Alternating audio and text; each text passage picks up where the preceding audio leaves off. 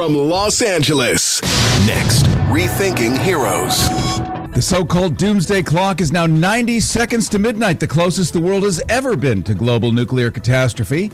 The movie Oppenheimer has brought into consciousness the real heroes of real nuclear war again. Russia and the U.S. are on hair-trigger nuclear alert.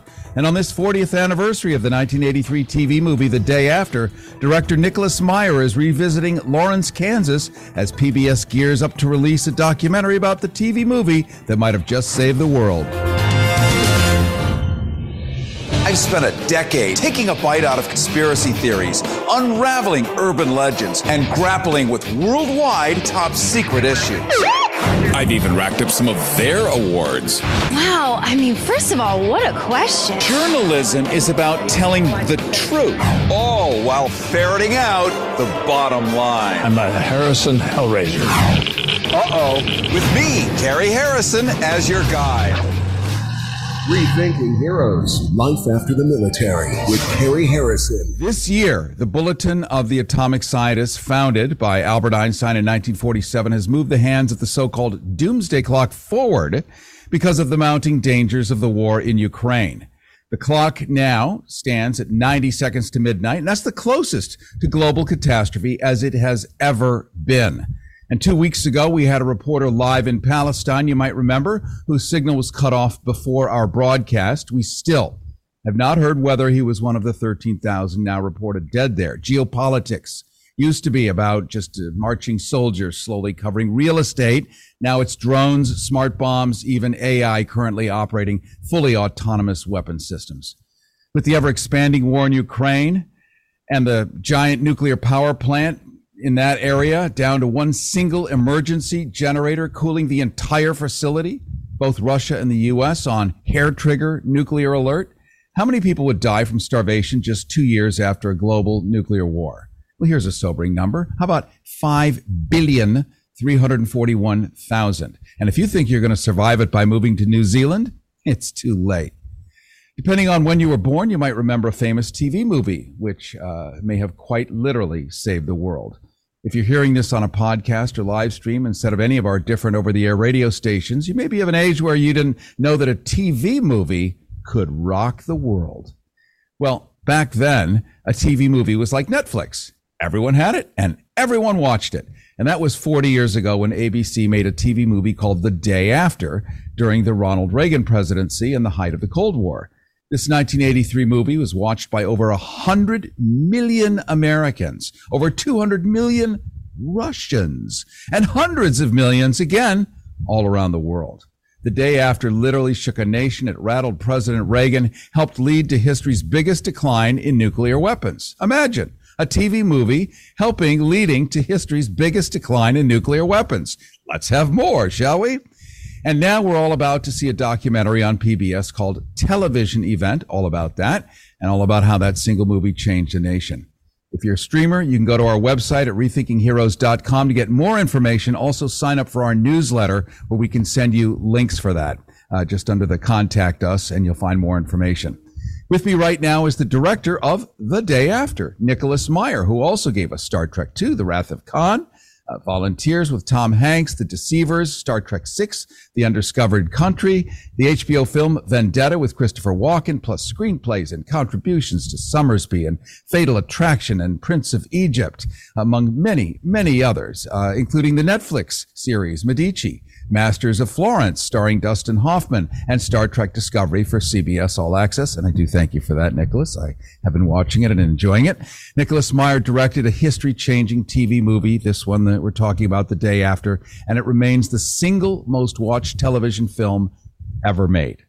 100 million people in one night. Nominated for 14 Emmys, director Nicholas Meyer, I want to welcome you to Rethinking Heroes. Thank you. It's very nice to be here. I'm not sure I belong in the heroic category, but I'll take it. That's what we do in Hollywood. Yes, that's exactly what we do in Hollywood. And we build a pantheon, and it has more than 5 people in it. It has as many people as we need to be in it, because what artists do is they reflect real life back to people who wouldn't ordinarily be able to see it with their own eyes or access it with their own eyes. And that's what you do when you create these projects, put them in front of 100 million people and literally change the world. So, it's not like you were tired on a Tuesday and thought, what shall I do today to stir up some, you know what I mean? You knew what you were doing. And let's talk about that. You're heading back to the original filming location of The Day After, Lawrence, Kansas, to premiere this PBS documentary about your film. Why Lawrence, Kansas? This film was the brainchild of a man named Brandon Stoddard, who was then the head of ABC Circle Films, which was their movie of the week division. And Brandon had made a big hit with a television series called Roots. And he was looking for a follow-up to Roots, something big. And he had gone to see a movie called The China Syndrome with Jack Lemmon and Michael Douglas and Jane Fonda, which was about an accident at a nuclear power plant. And it came out the same week that the meltdown at 3 Mile Island nuclear power plant in Pennsylvania happened. So he got to thinking, and what he thought up was, what would a nuclear war between the United States and, as it was, the then Soviet Union look like? Not about military, not about government, not about policy, but just how it would be experienced, let's put it mildly, by regular folk. And he looked at a map and figured out that Lawrence, Kansas was somehow pretty much the geographic center of the continental United States, and commissioned a writer named Edward Hume to write a screenplay about people going about their business in and around Lawrence, Kansas, and they get nuked.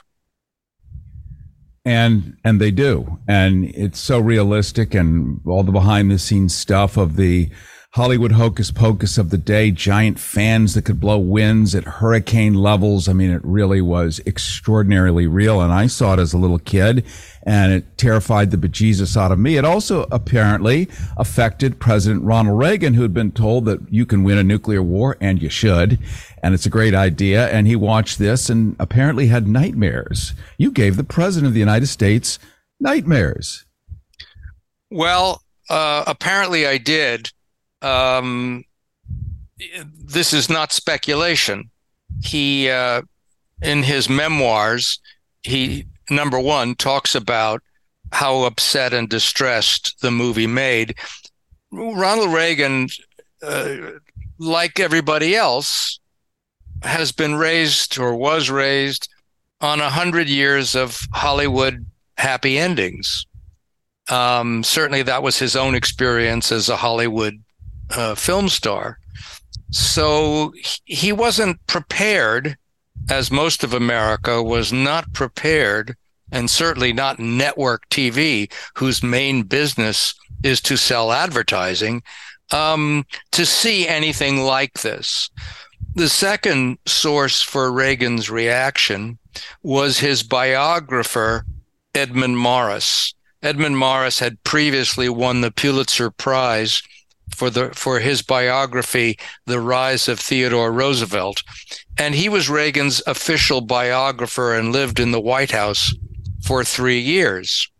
And in the biography, he recounts Reagan's extreme, distraught reaction after seeing the movie. I also heard it from Morris's own lips, because I got to know him when I was adapting the screenplay of The Rise of Theodore Roosevelt for Martin Scorsese. And he said to me the only time he ever saw Reagan flip out was after he saw the movie. And by the way, this is not an uncommon reaction. Stalin, of all people, used to say that, when a child falls down a well, that's a tragedy. But when millions die, that's statistics. And what the day after did, however clumsily it did it, was to give you a look beyond those statistics at what nuclear war would look like when those missiles take off. And there was a general on Castro's staff who, having seen the movie, said that the Cuban Missile Crisis had not been real to him until he saw the movie. So that gives you some idea of why and how people were so affected by the day after. We're talking right now to director Nicholas Meyer, who has brought us a bunch of different things from Star Trek to, he's written books. He's an expert on great British literature, sleuthing, really just a man who can do and has done so much and everything and will continue, because you could tell he's got appetite and gumption, and that's something that we like here in our pantheon of cool heroes.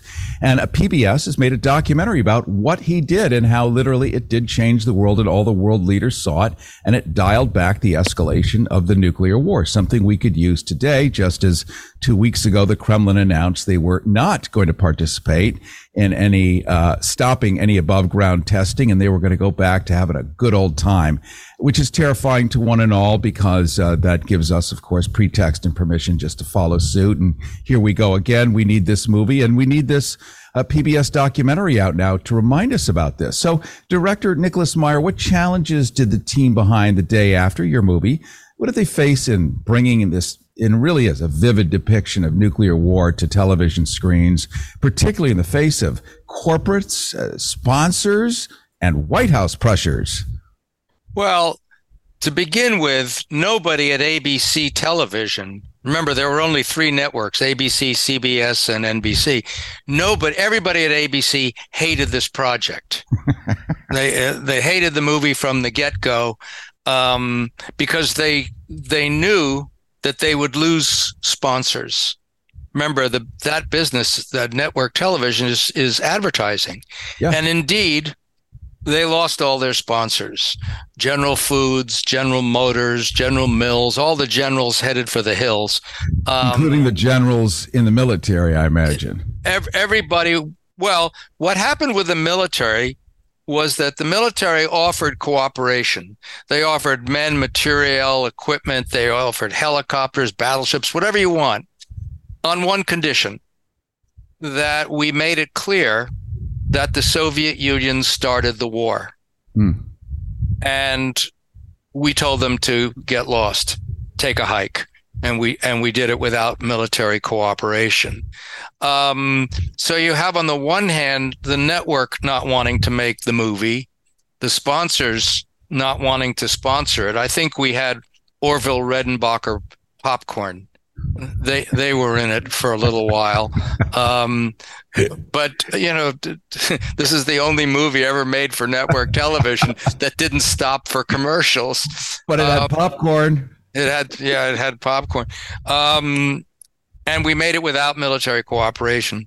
Reagan's response to the movie can be divided really into 2 parts, sort of before he saw it and after he saw it. Incidentally, your listeners might like to learn that in addition to the documentary, a new book was published last week, November 15th, which is called Apocalypse Television, or Television Apocalypse: How the Day After Helped End the Cold War, by Professor David Craig. And it's a pretty even-handed, very well-written book, which recounts my humble, self-effacing egomania pretty good. It gets a few details wrong about the tug of war in the cutting room over the editing of the movie, and that was another tug of war, because there was I should say that I was not the first director to be asked. What the big problem about nuclear war is that nobody wants to think about it, including me. This is the most urgent question, along with climate change, that's ever confronted the human race. 1945, our ability to destroy ourselves. And it's so bad. We know it's out there, but we don't like to think about it. In the words of George Bush, go shopping. Go shopping and buy more and more and hope that it won't happen. But hope, as somebody observed, is not a strategy. And as I say, I was not the first director to be asked. They worked their way down to me. And I was being psychoanalyzed at the time. And that's where you lie on the couch. I beg your pardon. Say the first thing that comes into your head. And my shrink, who never spoke, listened to me mumbling on about how to not direct this movie. And I was saying things like, well, I've done Star Trek II, The Wrath of Khan. I've done the time after time. Directing a TV movie, that's really a step down for me, isn't it? Yes, it is. And he said, well, I think this is where we find out who you really are. We're talking right now to director Nicholas Meyer of The Day After, an award-winning author, a screenwriter, director, body of creative work in publishing and film, television, spanning more than 5 decades. Mr. Meyer gave us, as he just said, Star Trek II, The Wrath of Khan, Volunteers, The Deceiver, Star Trek VI, the HBO film Vendetta, plus screenplays and contributions to Summersby, Fatal Attraction, and Prince of Egypt. Recently, the Netflix series Medici, Masters of Florence, and Star Trek Discovery for CBS. His seminal work, The Day After, still remains the single most watched television film ever made, with 100 million people in one night, nominated for 14 Emmys. And we're taking a look at what it was like to put out a TV movie that unintentionally, you wanted to make a good film, but you had no idea that the people of Earth would just get on their knees. And I'm going to play you a little piece of audio. This is from the federal government. It's tiny. And they were just reminding people every day, you're probably going to die of a nuclear attack. Just get ready for it. But it's done so kind of blithely and glibly. Like it's almost funny.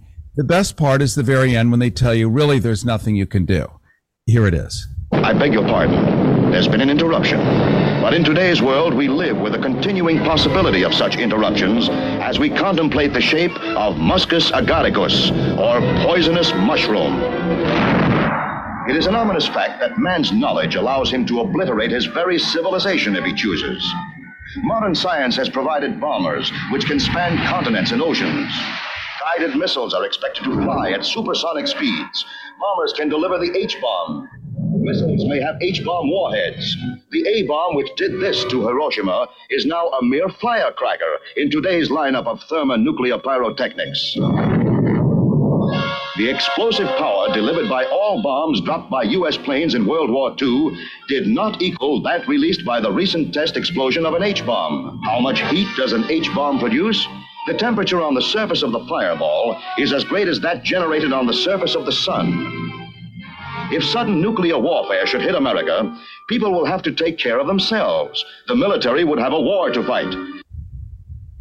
People will have to take care of themselves. You're at the self-serve pump because the military is fighting a war, except that the military is toast also. And that's what you showed us in the movie. There is no force that's hanging around doing anything except ducking and covering. We saw the actor Jason Robards, and this is what I remember burnt into my memory is almost no hair left from the exposure to the radiation, staggering through the streets, that kind of stuff. How aware were the other actors on the set of The Day After, like Jason Robards or Steve Guttenberg, whom we had hoped to have on the show today, but his last-minute shooting schedule made today's appearance not possible, but all the others? Like, how aware were they of what they were actually doing? That's a very interesting question.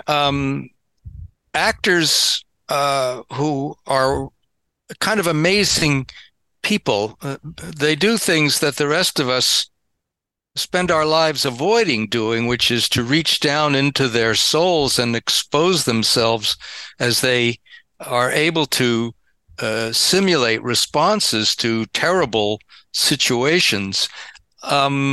But in the process, they wind up learning a lot of things that they never knew. I dare say that when Christopher Nolan hired Cillian Murphy to play J. Robert Oppenheimer, he may never have even heard of J. Robert Oppenheimer before he became immersed in the life of that particular individual, or Helen Mirren playing Golda Meir, as she now is doing. So the actors learn along the way.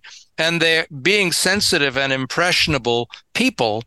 What you're learning, particularly about nuclear war, all the stuff we'd rather not learn, is simply it's just terrifying.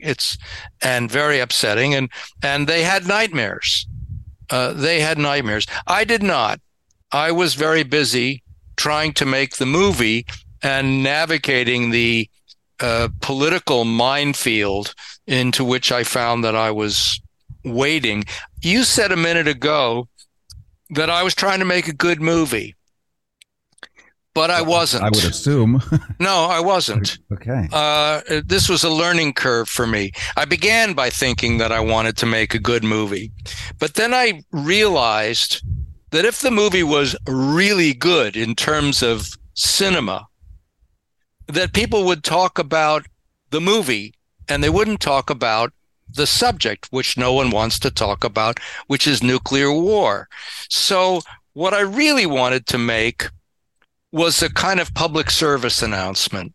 If you have a nuclear war, this is what it might look like. P.S. on a good day. I didn't want to make something on the one hand so terrible that people would reach for the clicker for the remote and just shut the thing off or go to another channel. We didn't want that. But I also didn't want standout movie star performances. I didn't want brilliant cinematography. I didn't want a catchy title song. In fact, I didn't. Shirley Bassey. I didn't want music. Right. There's very little music in the movie because I didn't want to be accused of goosing people's emotions, of editorializing. I just wanted to say, and Brandon Stoddard wanted the same thing. He didn't want to say who started it. He didn't want to say what it was about, because you and I will never know what it's about. We'll just be toast. We won't know who started it, period, the end. And we'll be toast if we're lucky, because the survivors will envy the dead. So I was trying to make a very simple kind of building blocky type movie that just showed people like us, going around and leading our lives and then getting zapped. And it worked. It worked. The fact that you unmade a movie by making a movie, by purposely unmaking it, of course, made it. And that's the meta of it all that makes it so brilliant and makes you such a great storyteller. I'm going to ask you to pause for a second. When we return, we're going to continue with Nicholas Meyer for a few more minutes and then be joined by Jeff Daniels, who is the director of the PBS documentary that's being released all about Nicholas Meyer's movie, the effect it has had on this 40-year anniversary, and where the world stands today and all the good work we still have to do here on Rethinking Heroes. Listen, well, it's still legal. Rethinking Heroes with Carrie Harrison. RethinkingHeroes.com. Carrie Harrison with a quick life hack. Just remember this. Call the tax doctor and let their team of experts work it out with the IRS so you can keep your money. They know the IRS laws and will fight to save your money. If you owe the IRS a ton of cash and you want to keep it, call right now and learn for free how they can help put it back in your pocket. 800-281-7048. 800-281-7048. 800-281-7048.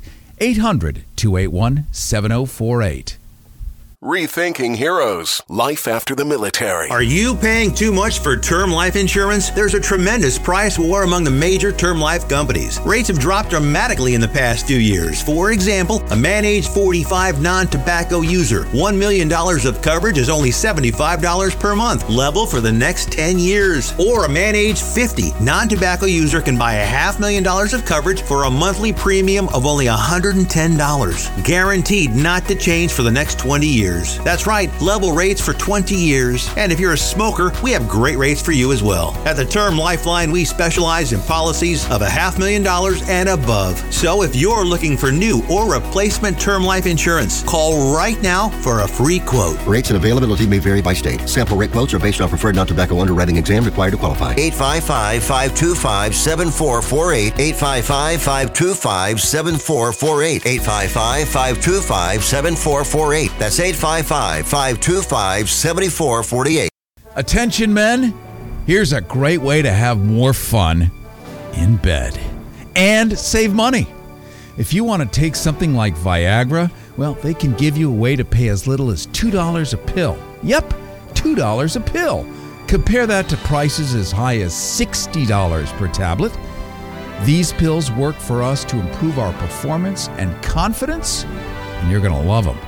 And now for the price of 2 or 3 pills, you can get 50 or more pills for around $100. You're going to save hundreds of dollars off of retail prices, and that's enough to buy your date a nice dinner. Don't pay expensive prices for Viagra. Call now and order 50 or more of our blue pills and pay as little as $2 a pill. Save hundreds of dollars. Call Steelman Pills now for confidential shipping. 800-814-5031. 800-814-5031.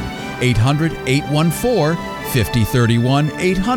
800-814-5031. Preventing truth decay. Rethinking Heroes with Carrie Harrison. RethinkingHeroes.com. Carrie Harrison with you. This is Rethinking Heroes, RethinkingHeroes.com. We're looking at we're looking at a movie of the single most watched TV movie in human history, The Day After, a Cold War era, Ronald Reagan era, King Ronald I, who had ascended the throne, the first king we had had since King George III. And that was during the Cold War. And it was the nuclear holocaust era. And it was a TV movie seen by 100 million Americans, 200 million Russians. Imagine such a thing. But as today we talk and walk in somnambulistic bliss and we watch, Kardashian billboards as we drive by or the golden buzzers on America's Got Talent. I'm sorry, I can't help my sarcasm, but let's just give a nod to Albert Einstein, who gave us the doomsday clock, which is now set at 90 seconds to midnight, the time of true and imminent and real and possible serious nuclear apocalypse. All that in one sentence. Say that 10 times fast and I'll give you $1. The government used to run short documentaries. We talked about it, but no one wanted to know about it. And then you had heroic directors like Nicholas Meyer, who came out and made this movie The Day After. So, Nicholas Meyer, a couple of more questions before we jump in and say hello to Jeff Daniels. You were also you were dealing with actors. You had dealt with sci-fi. We had The Day the Earth Stood Still in, what was that, 1959 or something? Robert Wise. That was the first movie that ever scared the living you-know-what out of me, with Gort the robot. All of this is sort of a retelling of that, because that's what that was about. This was what that was about. And still, I don't think you're going to find anyone over the age of like 50 who has not heard of The Day After and did not see it and suddenly has that reaction in their gut when they find out you're the guy that did it.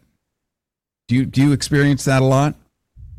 What I hear about are a lot of bad parents, because people who are, say, oh yes, I saw this when I was a kid and it totally traumatized me. And all I could think of is, what kind of parents did you have that would dream of allowing a child to watch this movie? That just, they should go to juvenile court or something.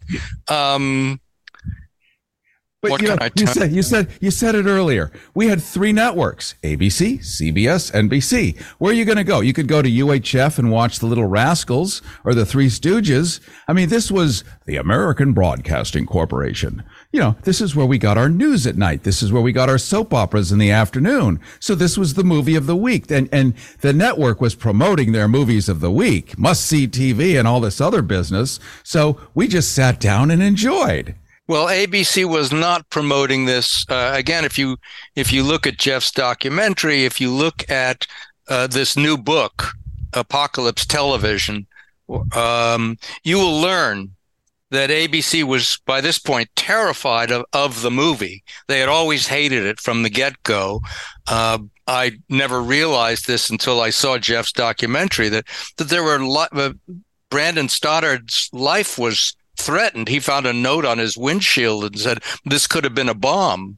The conservative movement, largely led, I think, by William Buckley and a woman named Phyllis Schlafly, who said that, you know, the nuclear weapons were God's gift to America or something like that, were running up and down like Chicken Little, yelling that the sky was falling if this movie was to get on the air. And there's nothing like being banned in Boston to attract, you know, book sales, and being told, you know, don't watch this movie, helped make it the success that it became, without that controversy and the aid of the nuclear freeze movement, which decided to cash in on this movie. You could argue the movie 2 ways, and people did. Initially, Reagan's idea was to say, well, this movie proves that my policies are right. Remember, he came to office believing in a winnable nuclear war. You remember George C. Scott and Dr. Strangelove saying, Mr. Yes. President, I'm not saying we're not going to get our hair mussed, but 10, 20 million dead tops. Again, that's that abstraction, the statistical abstraction. But they say that one picture is worth 1,000 words. And you start to see, which the day after shows you, what the effects of a nuclear series of missiles and bombs do. And then you can't quite sort of dismiss it as 10, 20 million abstract people, because you're just watching human beings, and it ain't pretty. Yeah, Director Nicholas Meyer, I was in Nagasaki a couple of years ago, and I went to see where we had dropped the first of the one of the nuclear bombs. It was Fat Man and Little Boy, and Nagasaki's completely rebuilt, as is Hiroshima, but they've left an area, a square area where things used to stand, and you still see charred brick. But every day there are thousands of school children that come through and visit this and learn about the history of it. And I remember standing there, and I don't think I've cried since I was a teenager, because I live in the American culture, and we all know you can't cry if you're male. And so I hadn't done this, you see. I forgot how it worked. There's apparently tear ducts and other bits of plumbing that I'd forgotten about.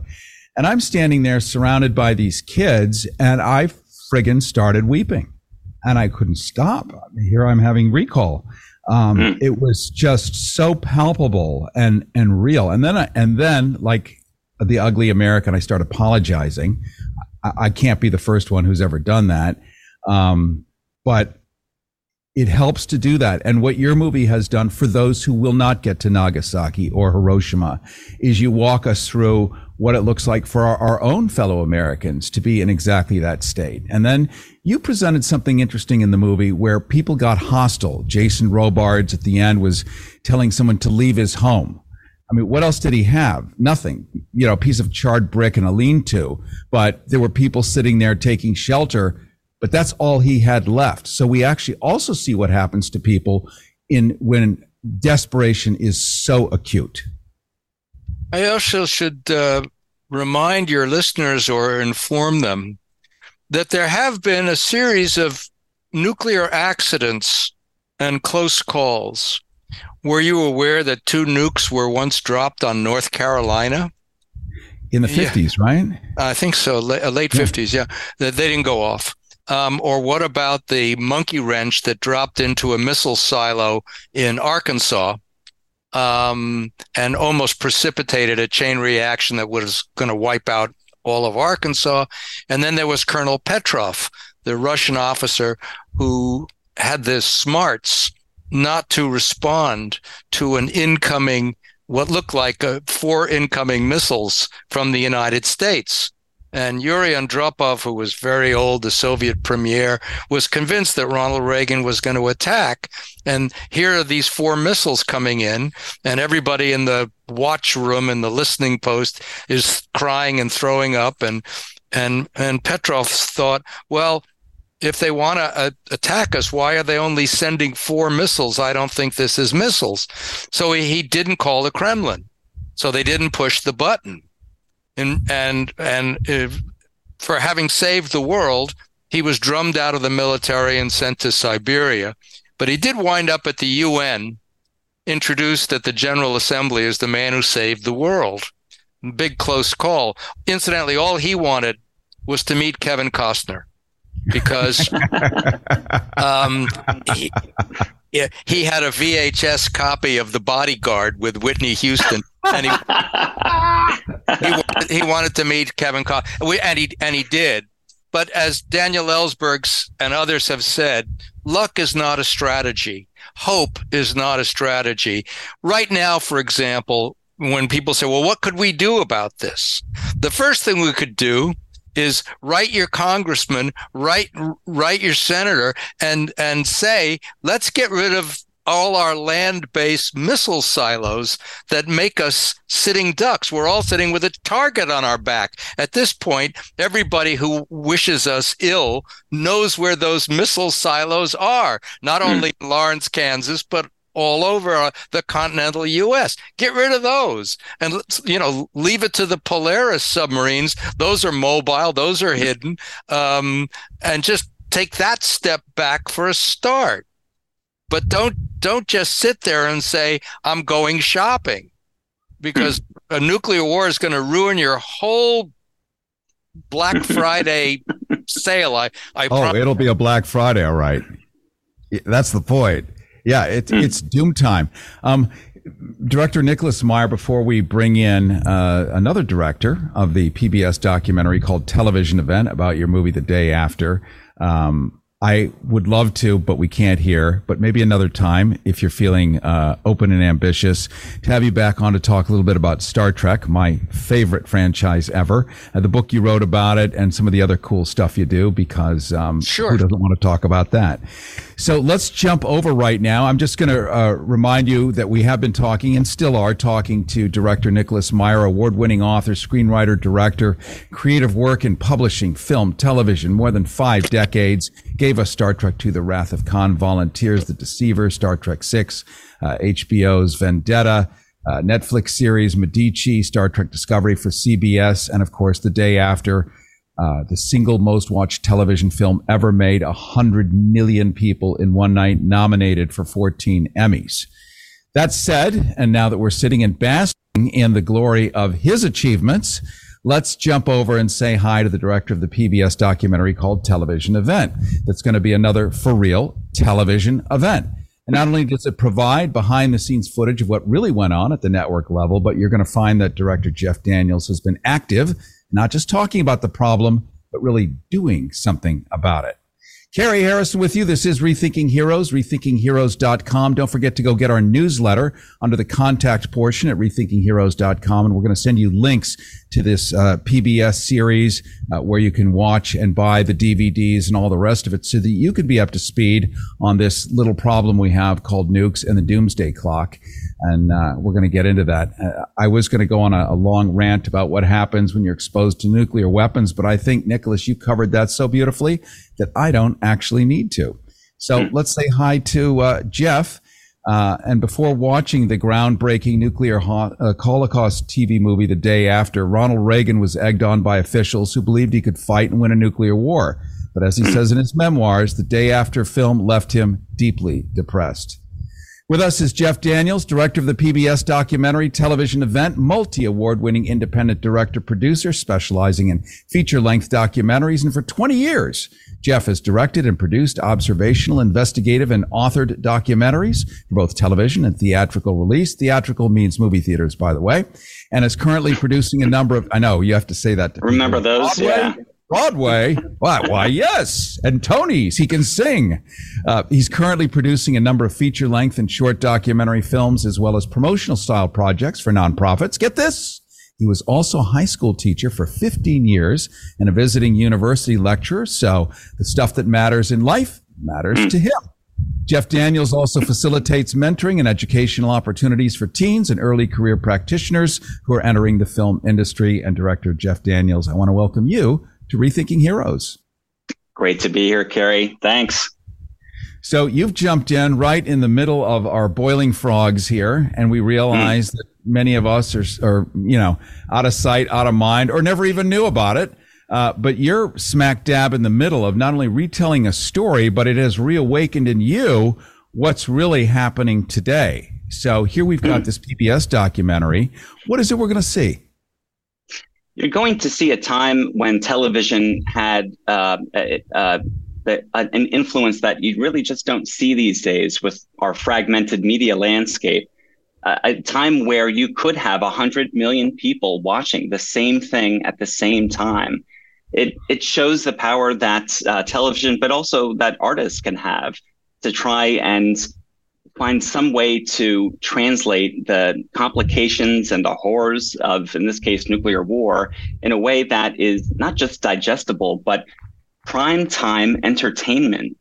I just felt that this film, that period, and what Nicholas Meyer was able to achieve with his cast and crew was something worth documenting. Well, and you have, and I've been lucky enough to see a lot of the behind the scenes footage that I didn't know that exists. I knew there was behind the scenes, but you have like little kids being interviewed back then in the gym where they're being scanned with dosimeters to find out if their thyroids are glowing. All practice, because that's what one did in school. Between math and geography, you went and had your thyroid scanned for radiation. And I mean, this is just how one lived. And to get that part, that this was like, and it's worse today. That's the thing is the doomsday clock is 90 seconds to midnight. And this is part of what you do with overlaps with the United Nations and bringing all of this awareness to the world in different ways, not only through PBS, thank God, definitely the most single watched network nowadays. Just like in public radio, we have the halo effect and are considered the better version of the crap that's out there. But that's where you are. You're in the non-crap pile because your stuff is really important. How does PBS react to this? Are they nervous a little like ABC was? I think that public broadcasters are far more gutsy in showing independently produced films that are driven by their creatives, driven by the directors and the producers that were behind this film. That's why I'm so glad to have our film broadcast on PBS. Usually, I think this is also why I found it so interesting that Nicholas Meyer, someone who had his own personal reasons for being driven to make this film, and everyone had their own intentions. They were trying to speak to the broadest possible audience. And so by working with television and trying to have this give and pull, almost impossible compromise between someone such as Nicholas Meyer and everything that he'd achieved before, his personal intentions behind the film, and the need to make something that showed that whoever pressed that button is irrelevant. We are going to be living in a world that where our future is unknown and living a life that is not worth living. That's what Nicholas Meyer brought to this. And so I think it's very appropriate to show to a public broadcaster that appreciates how all of that works and how you try and bring these types of messages to broad audiences. Amen to that. I'm going to do a quick confession to two directors, director Nicholas Meyer and director Jeff Daniels. My father was at a SAC base back in the 1950s before the movie Dr. Strangelove. And my father was a roaring alcoholic. and used to, drive Porsches around as fast as he could in a circle, thinking he would win. I'm sure he probably did with himself. But he was an officer, and this is before the fail-safe system, and he had the codes, and he decided, as a good John Bircher, you can Google that if you're listening on a stream and have no idea what that means. He was a good John Bircher and decided just to dispatch the Russians. Let's just handle this and get it done with, as if nothing's going to happen over here in Ellsworth, South Dakota. And he read the codes, and the pilots balked. They balked. They knew him from getting hammered in the officers' club, but still they balked. And thank God, this is another wrench that Nicholas Meyer talked about. This is another double. Are you saying, excuse me, that your father was General Buck Turgid? General Jack D. Ripper from Dr. Strangelove? Yeah. My mother told this story to me about 10 years ago. They had been long divorced, and he had already died. And she just, she had been heartbroken about it forever and terrified because he got that close. And because these pilots had never done this before in their generation, and they all remembered Hiroshima and Nagasaki, they balked. There was no higher level to 2 keys and this and that. And you go through the sequence where it's so robotic and so trained that you're actually willing to do it. This was just open the bomb bay, just let it go. And they didn't. So this stuff happens so much more often than any of us knows about. We just know the public stories.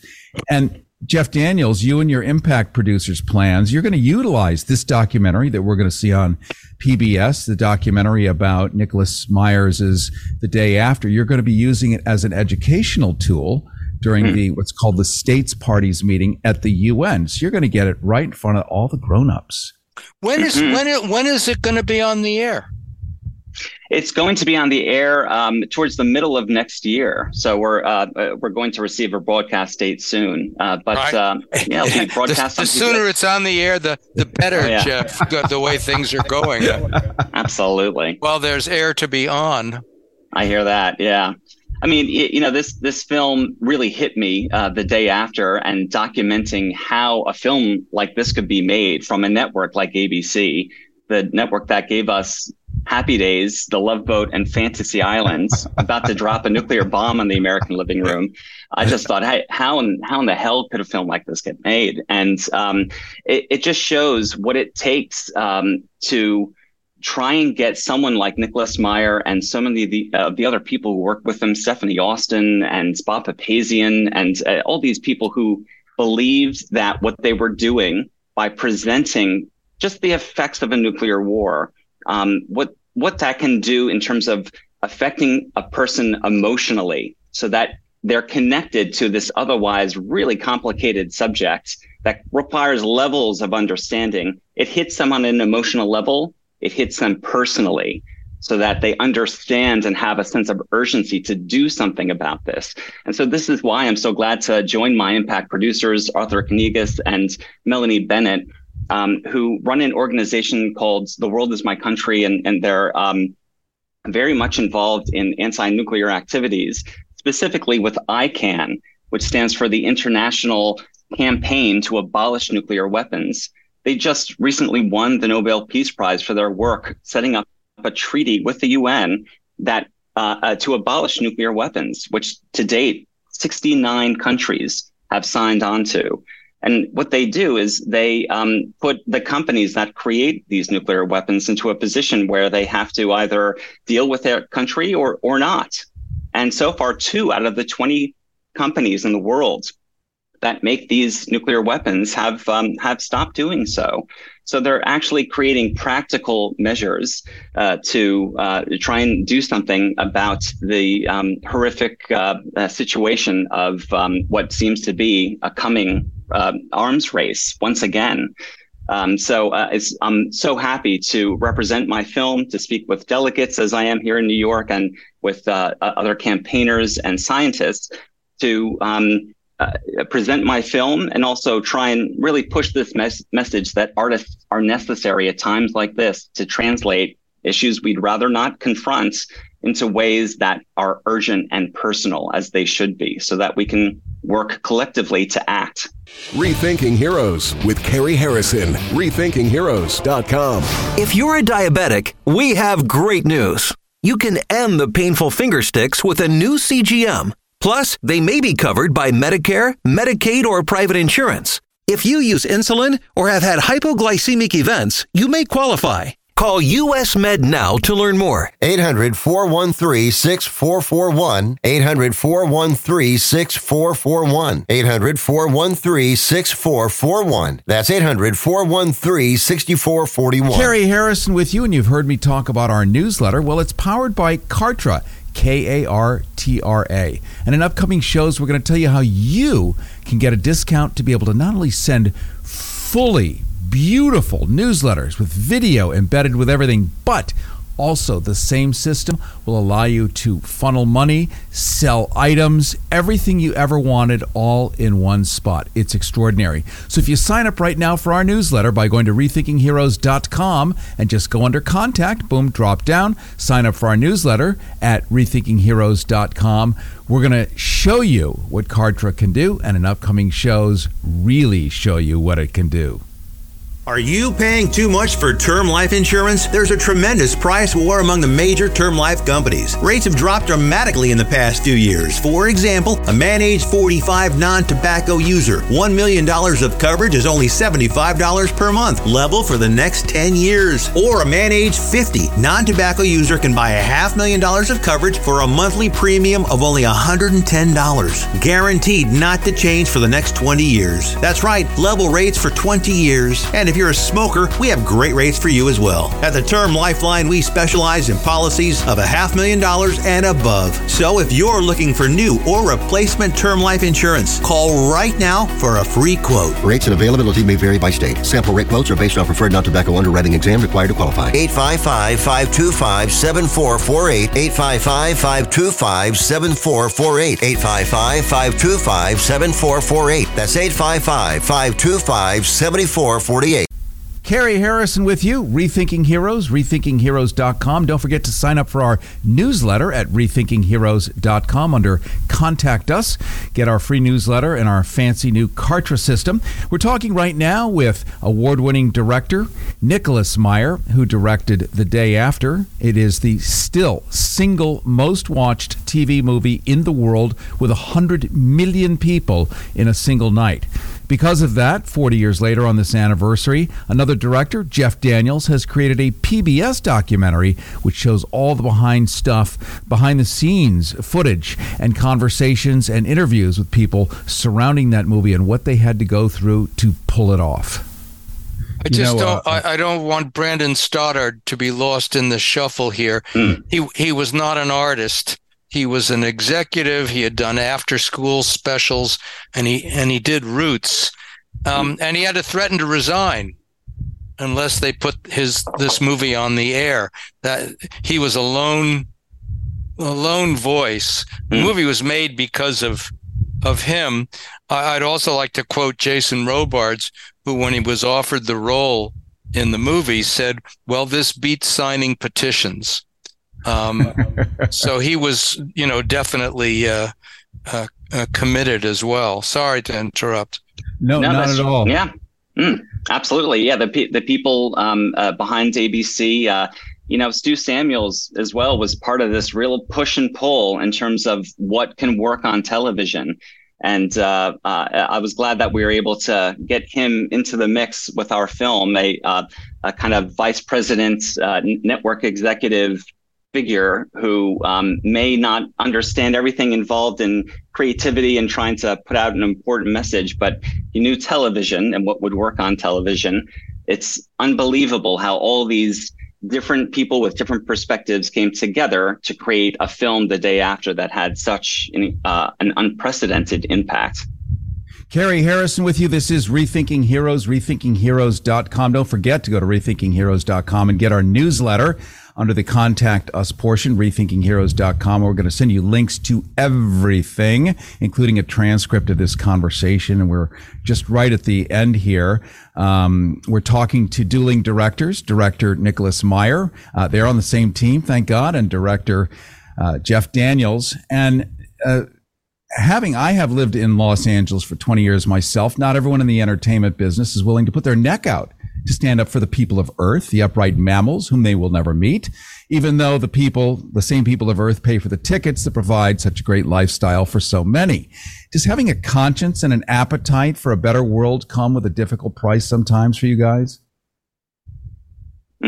Yeah, I think Nicholas Meyer has a lot to say about this, it really, when you're trying to gain, I guess what I'd like to say about this really is the work of people like Nicholas Meyer, films, documentaries that document these moments.